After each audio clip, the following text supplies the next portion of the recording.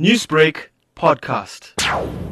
Well, earlier this morning at around 6 a.m., paramedics and emergency services responded to the N2 highway between Umgeni Road and Inanda Road, where there had been a crash involving a light motor vehicle.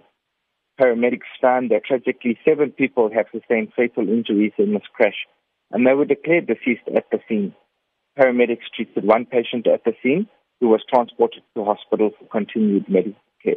At this stage, it's not known exactly the circumstances resulting in the crash, and the police are investigating further. We understand that the flyover in that area had been closed due to this crash.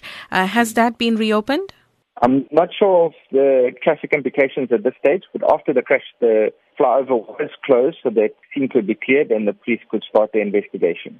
Rob, apart from it being a regulation that only 2 passengers and a driver is allowed in a vehicle, this vehicle had 8 passengers. We'd like to remind people to please obey the regulations and laws that have been put in place for the safety and to not overload vehicles, as it does significantly impact the way the vehicle can be handled, and we know that overloading vehicles is a major cause of crashes. Newsbreak, Lotus FM, powered by SABC News.